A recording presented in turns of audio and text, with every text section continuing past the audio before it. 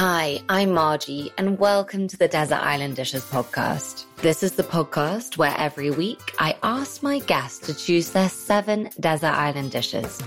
These range from finding out about the dish that most reminds them of their childhood, the best dish they've ever eaten, and of course, the last dish they would choose to eat before being cast off to the desert island.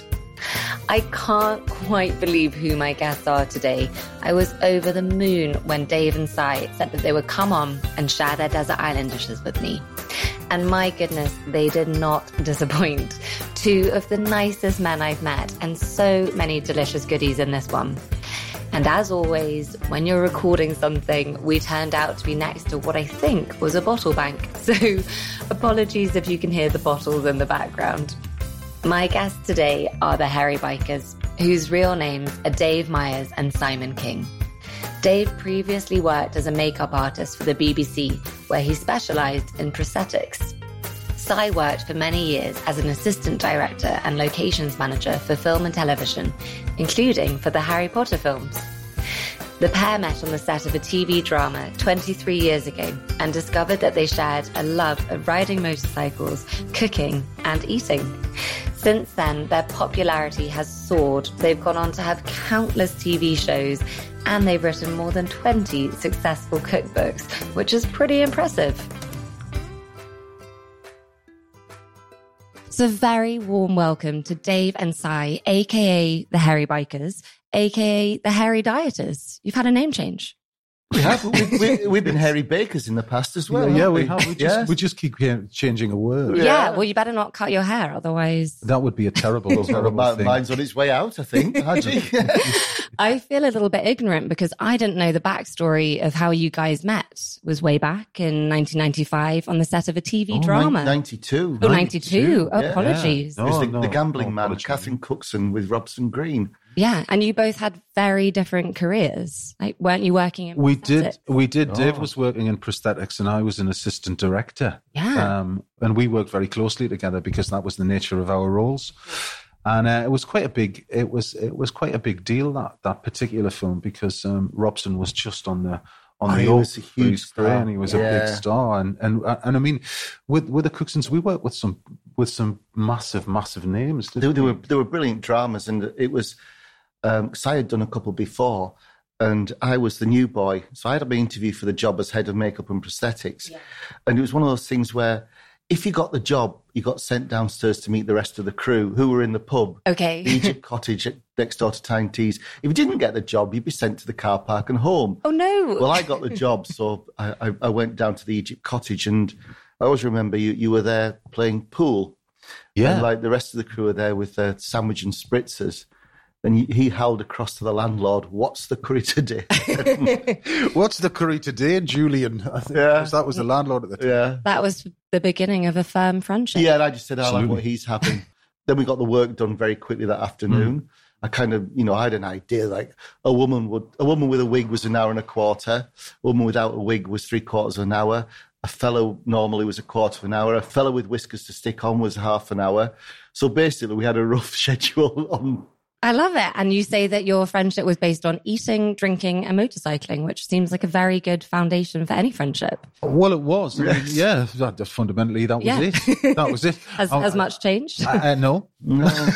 I mean, we're intrinsically part of each other's lives, because obviously, what's really interesting about what Dave and I have done is that if you can hear in the background some sort of rumbling going on. It's not the end of the world. It's not the end of it's not coming. It's just there's some construction work going on that's quite noisy, so forgive us for that.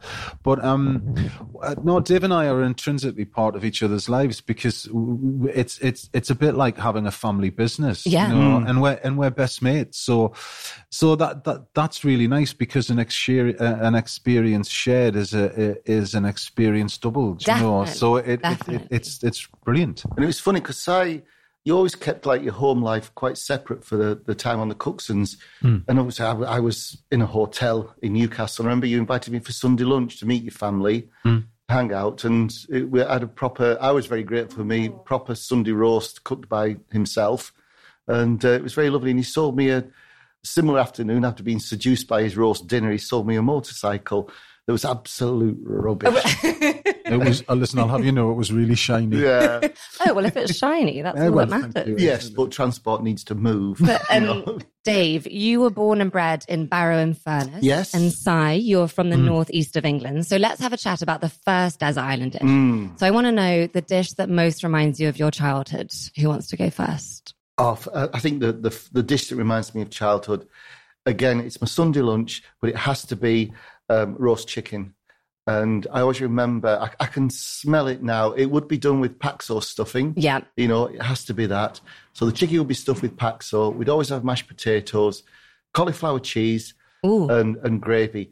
And it was a time when Jean Chalice, with the two-way family favourites, for those of you can remember it, playing requests for the forces overseas, and we like to play Puff the Magic Dragon. This is for Brian in BFPO 40 Dusseldorf. And why, you always wanted to know why Brian wanted to hear Puff the Magic Dragon in his hand. I feel like this is a reference that's going over my head, you guys. You're too young. Oh, you're too young. It's what we're on a podcast. But, looking good, kid. Looking good. But it was a programme.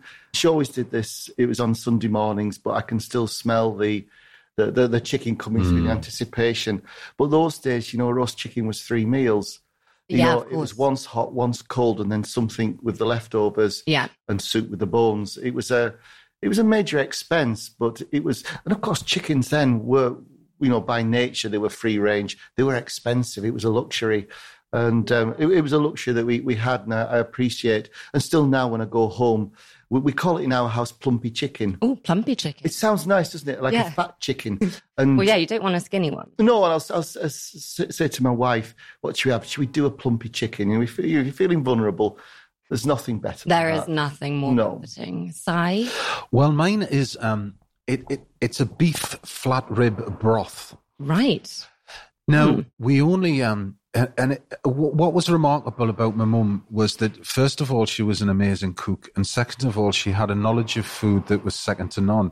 And I always used to look forward to the autumn, and because this is when the flat rib was at its absolute best. So Mum would only ever buy it in the autumn, and it's now what we would call. It's kind of like, what would we call it now? That bit of flat rib. It's a particular cut that you can get, and it's flat rib. Yeah, flat rib. It's rib on the bone. It's beef rib on the bone.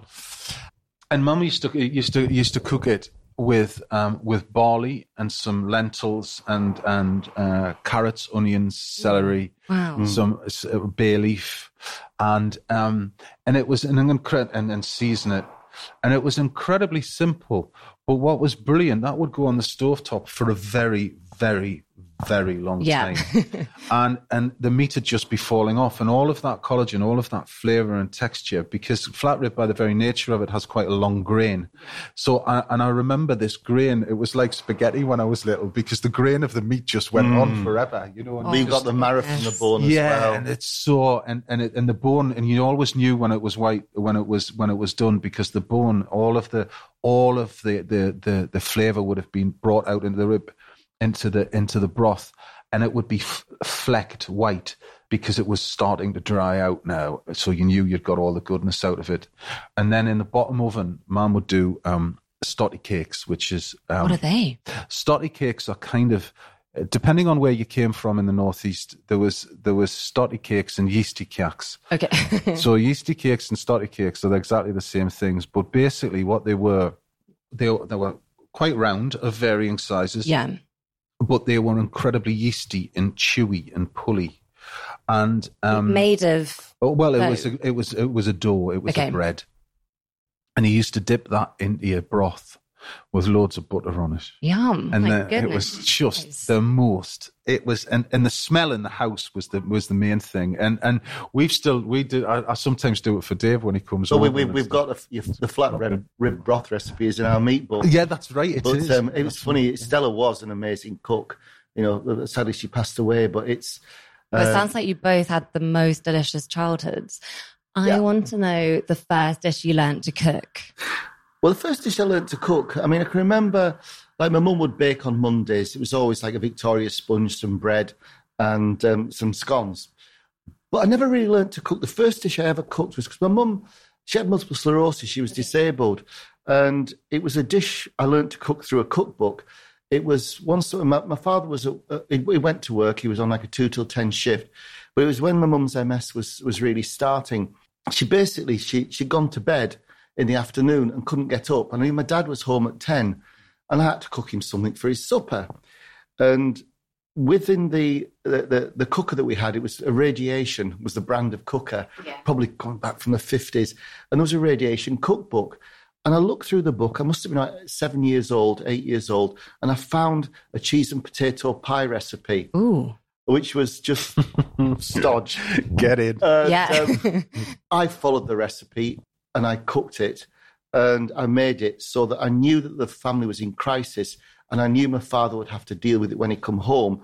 But at least there was this immensely heavy cheese and potato pie in the oven. Later on, I told this story and they found the cookbook. It was a production company found the cookbook. And indeed, the cheese and potato pie recipe was there just as I had imagined it. It's quite emotional, but I can remember clearly that's I remember the first thing. seeing that together. Yeah, I in the remember Radiation cookbook. It's the first thing I ever learned to cook. How old were you? I must have been about 7 or 8 years old at the time. And it's with the old gas cooker. And it was basically a casserole dish that was lined with mashed potato.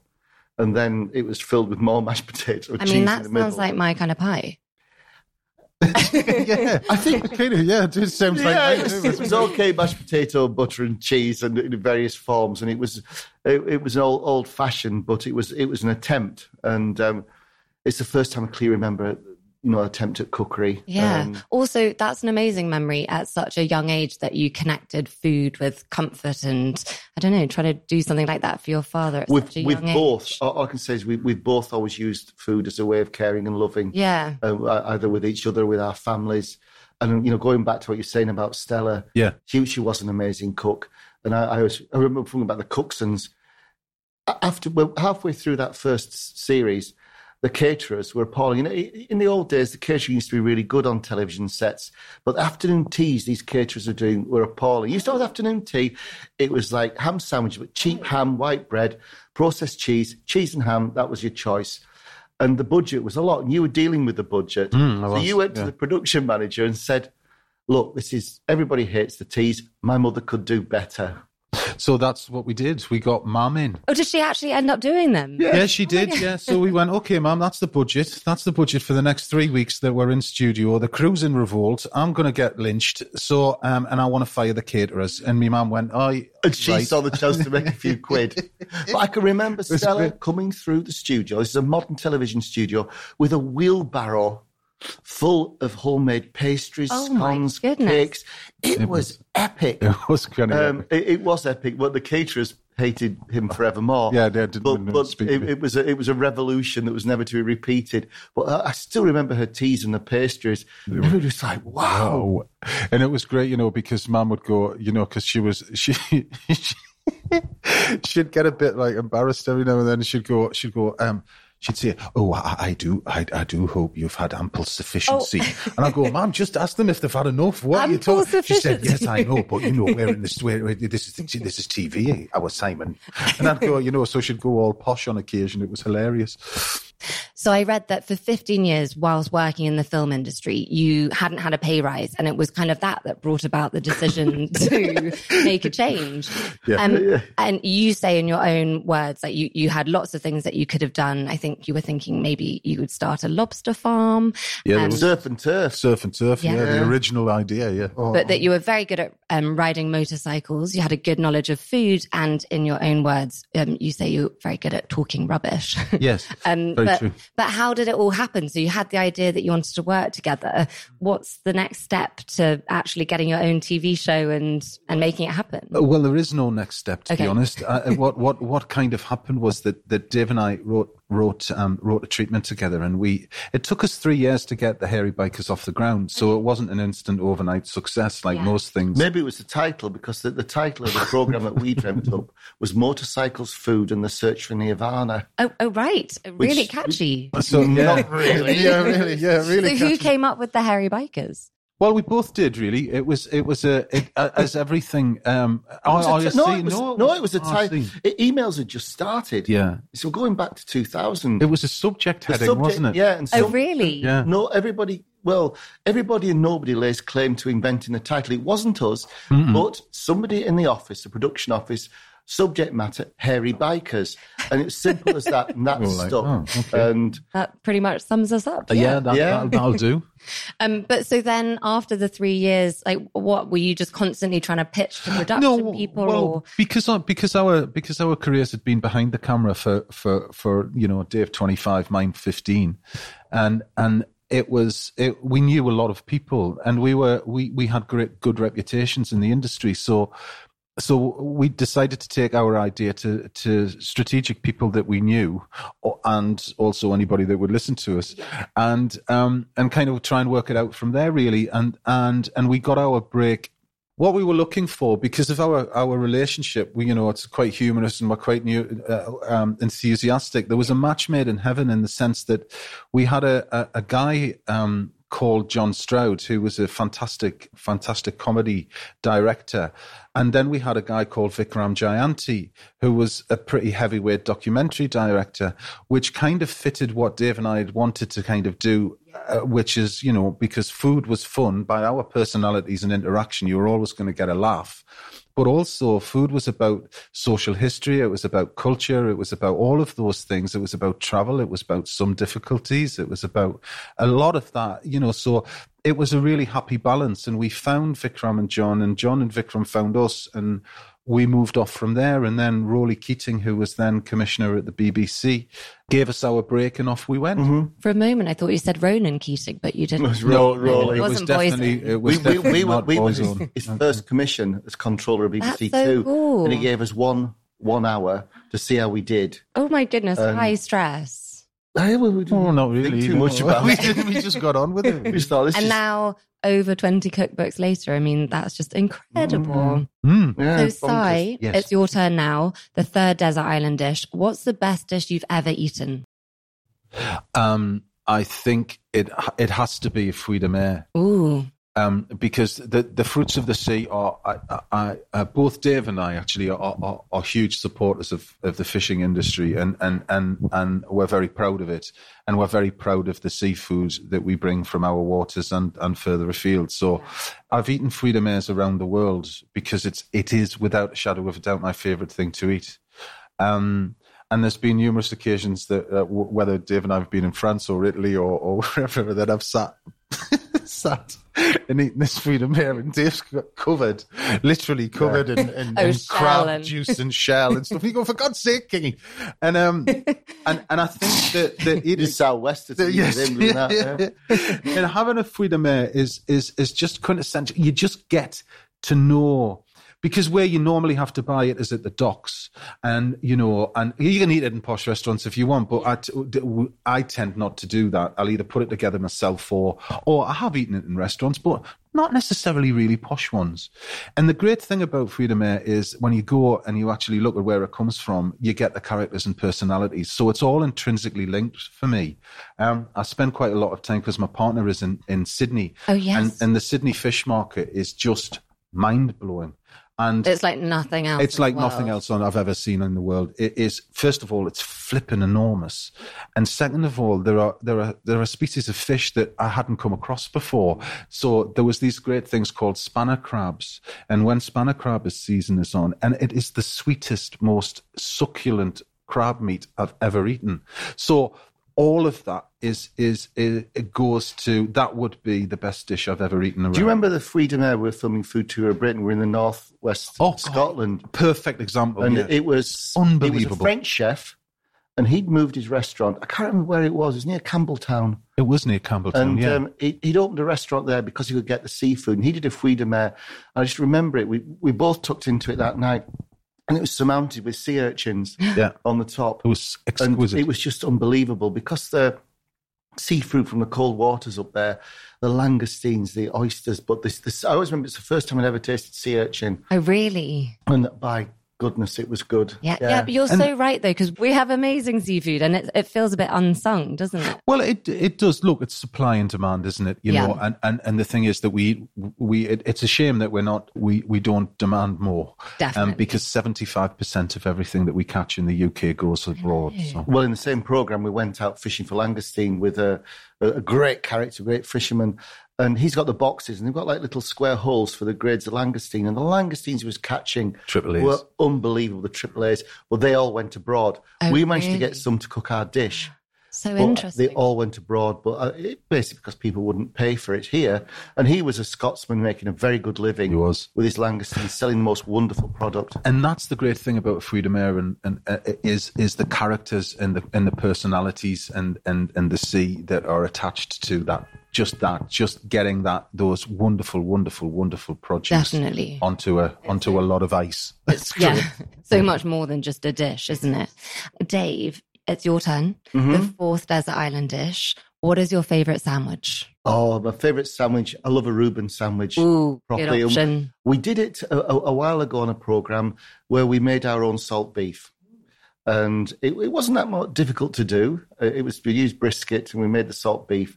And of course, you need that or corned beef, for a Reuben sandwich. Yeah. So, but the homemade salt beef or pastrami, it's fantastic. It was good. You have that on rye bread with sauerkraut and cheese like Gruyere, and it's so good. Yeah. Are we regretting doing this before lunch? Oh. Whoever thought of putting a pickled cabbage in a sandwich with beef and cheese, but it has to be rye bread. Making your own salt beef, is that the kind of thing that it is worth the effort? Definitely. Yeah, it is. It is because there's a sense of achievement, isn't there?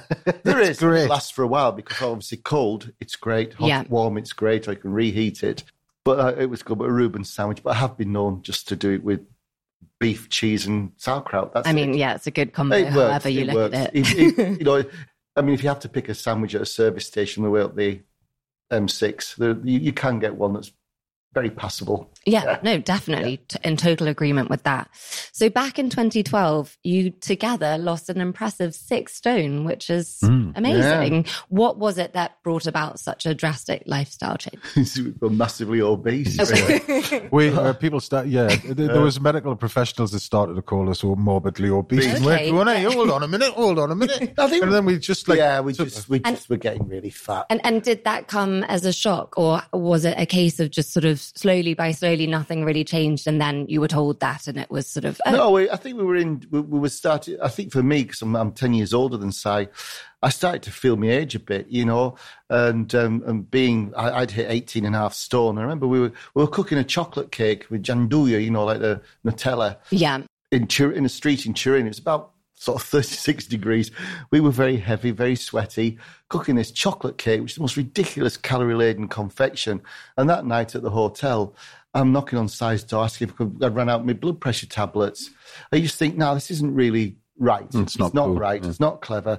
And then we did Meals on Wheels, the series, which did very, very well for the BBC and did a lot of good. And not many people in their 80s were heavy. They tend to be quite lean, leading fabulous lives. And then they wanted to say, is there anything we could do for the Olympics coming up? And we said, is there anything within like the Olympian science that could help blokes like us to get fit and lean like Olympians? And they came back with us just, well, yes, go on a diet. Oh. And we went to Newcastle University to be assessed. Oh, I saw that. Oh, that's one of those things where you got put through the machine. Yeah, but we didn't know what was going to happen. We turned up there, nobody had warned us, and it was one of those days where you look around and you think, "What have we done?" But actually, it's the best day of our lives. It's the best thing we could have done. It was a big turnaround. It's a big turnaround. It required a lot of thought and heavy thinking, really. Yeah. It's on telly, but at the end of it is 2 blokes realising that I was 42% fat. You were 46, I think. Yeah, and that's like, it's ridiculous. If that was like belly a prawn pork sandwich. Oh, well, yeah. If it was belly pork, I'd throw it back. It would. Yeah, and then you had your first book, which was How to Love Food and Lose Weight in that series. Obviously hugely successful. And now this is the follow-up, and it's sort of about keeping the weight off, because that is now a number of years ago, and you guys still look great. Well, it's trying to... The new book, The Hairy Bikers Make It Easy, it's The aim of that is to make it sustainable. That's what people... Yeah. In each of the series, it's the sixth in the series, we try to address problems you have when eating healthily, also maybe losing weight, or when you've achieved the weight you want to be. I think over the years we've got quite good at it, really. And we're doing things like batch cooking on this. We're keeping the ingredients minimal, but we've never compromised on flavour or satisfaction. Yeah. I think that's the secret to it, because we are cooks and we love food.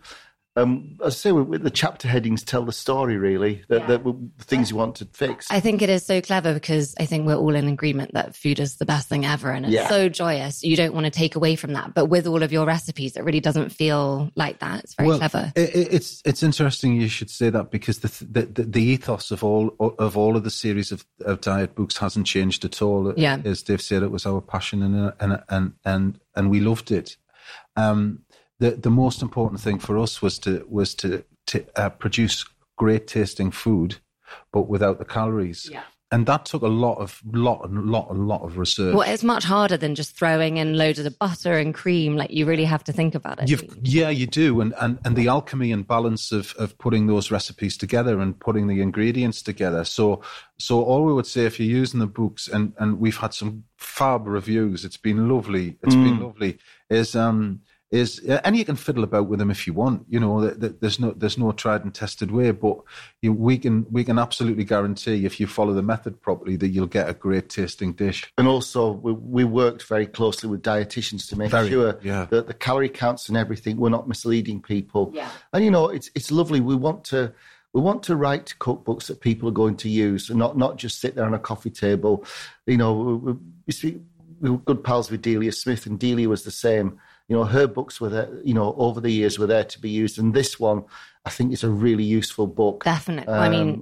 Your past reviews are anything to go by. I think you guys are going to be okay. Si, I think it's your turn. The fifth desert island dish, the dish you eat the most often. Curry, I would say. Oh, right. Okay. Yeah, definitely. Do you have a sort of go-to curry? I do, because I'm trying to watch I try to watch the calories in curry, because it sometimes sneaks up on you.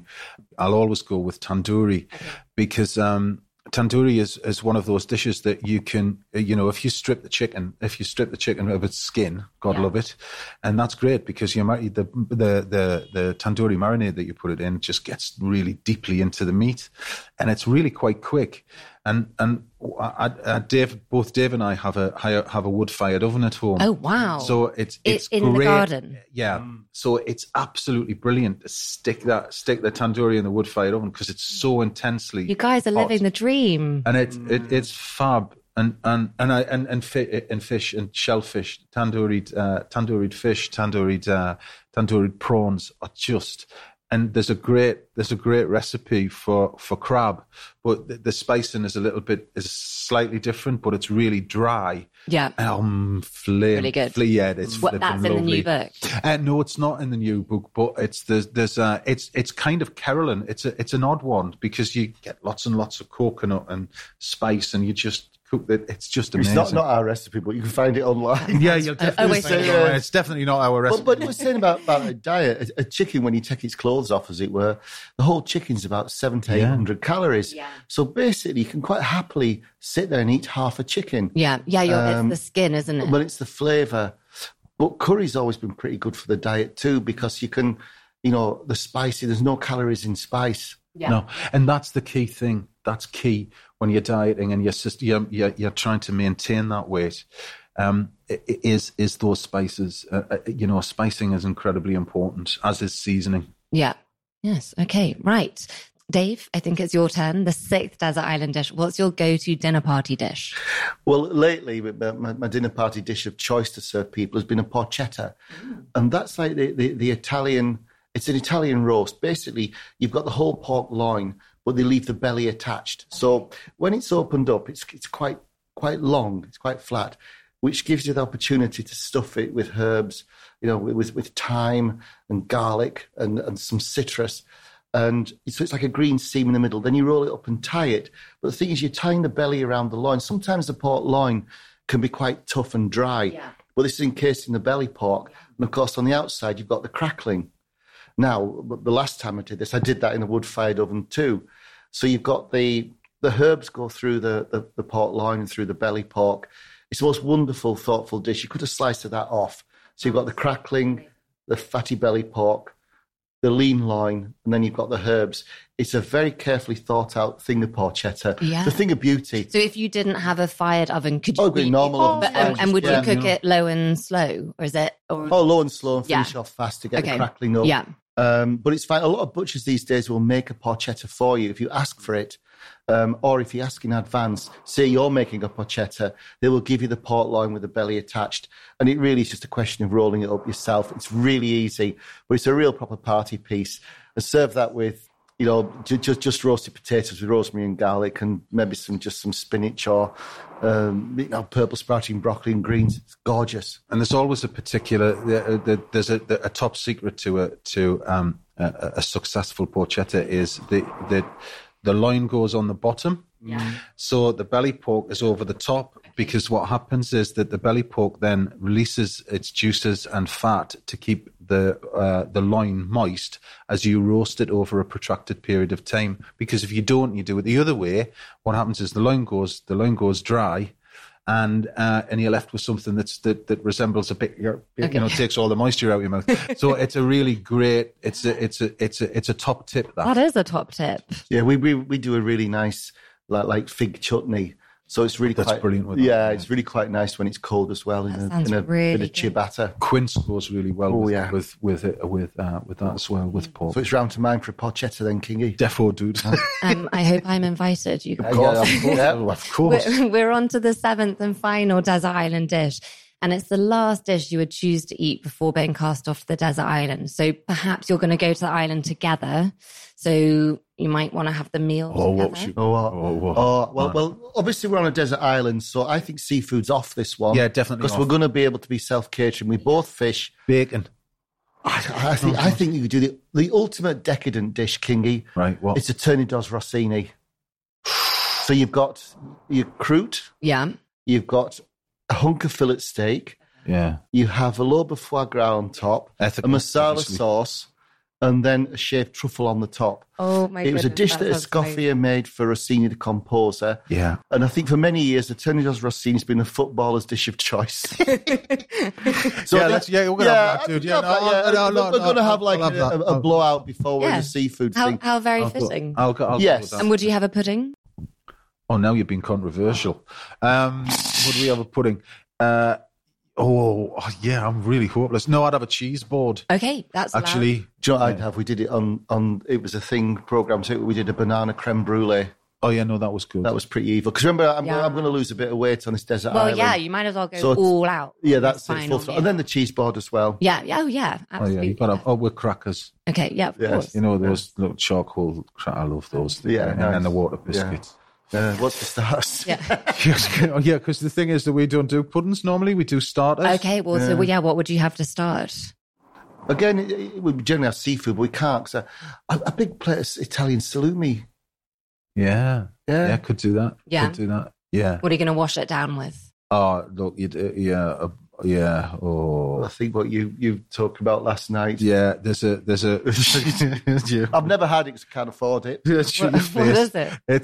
It's called Magma, and it's by a guy that owns called Frank Holmes Nielsen, and he's a Belgian guy that produces the most amazing natural wines in Sicily, and it's just the most incredible bottle of wine I've ever eaten. And tell Margie how you came about to drink it. Well, I was out with my partner, Michelle, and I took her out because I wasn't going to be there for a birthday. So we went out for dinner and I didn't have my glasses on, you see, and nor did Michelle have her glasses on. So I missed a decimal point out. Oh, my goodness. So I'm thinking, why is this all this big fuss about? I mean, it's a great bottle of wine, and I knew about the guy that produced it. So I was going, I'm going, Mish, that's a really good price for that wine. I mean, like, I can't believe it. And then I got the bill, and it really wasn't. It wasn't a good price. It was, look, you know. And I said, and we vowed that never, ever are we ever going to go out together again without having our glasses. No. It was really she could have been playing a trick, pretending. No, she really wouldn't, because she would have hit the flaming roof if I'd You're allowed to take with you one luxury item. What are you going to take with you? I'm going to take a motorbike. Okay, yeah. Yeah, because I can get around the island. Yeah. Something to tinker with, because I've always been a passion as well. Yeah, true. Nothing too heavy. We could give you a broken motorbike that you can fix. No, I want to get around the island. Look at our faces. For fun. No, it'll be an off-roader, so I could go up and down. There's no tarmac, dude. It's got to That's be what I mean, off-road. off-road. Well, yeah, on-off, but the beach as well. Yeah. Something quite lightweight as well. Nothing too heavy that's going to get bogged down in the sand. Si, what are you going to take? Sharp knives. Okay, yes. Yeah, there's no. I have a pathological hatred for blunt knives. Yeah, they're the worst. Because there's absolutely no point in having a blunt knife, as there's no point in having a blunt axe, or anything with a blade that's blunt is useless. It's true. I can see that's something you really get in your bonnet about. I do. I will give you a knife sharpener as well. I do. Yeah. Can I have petrol then? We've got the motorbike. I'm thinking for plan. I like that you want- No, this is good. This is good. And can we take string? Oh, guys, that's just getting greedy. You've got the motorbike, you've got knives, but yeah, you can take some string. Yeah. You're welcome. Thank you so much for letting us hear your desert island. Thanks, Margie. Oh, that's all. Thanks, Margie. How great are the hairy bikers? I definitely had a little fangirl moment trying to invite myself to supper. Pretty sure I wanted to nominate myself to be the third hairy biker, but I don't quite have the beard for it. Thank you so much for listening. Don't forget to come and find me on Instagram at Made by Margie. I share lots of recipes, more desert island dishes inspired food, and you can head to www.desertislanddishes.co for loads more recipes and a whole list of the different guests that we've had so far. Thanks for listening. Bye.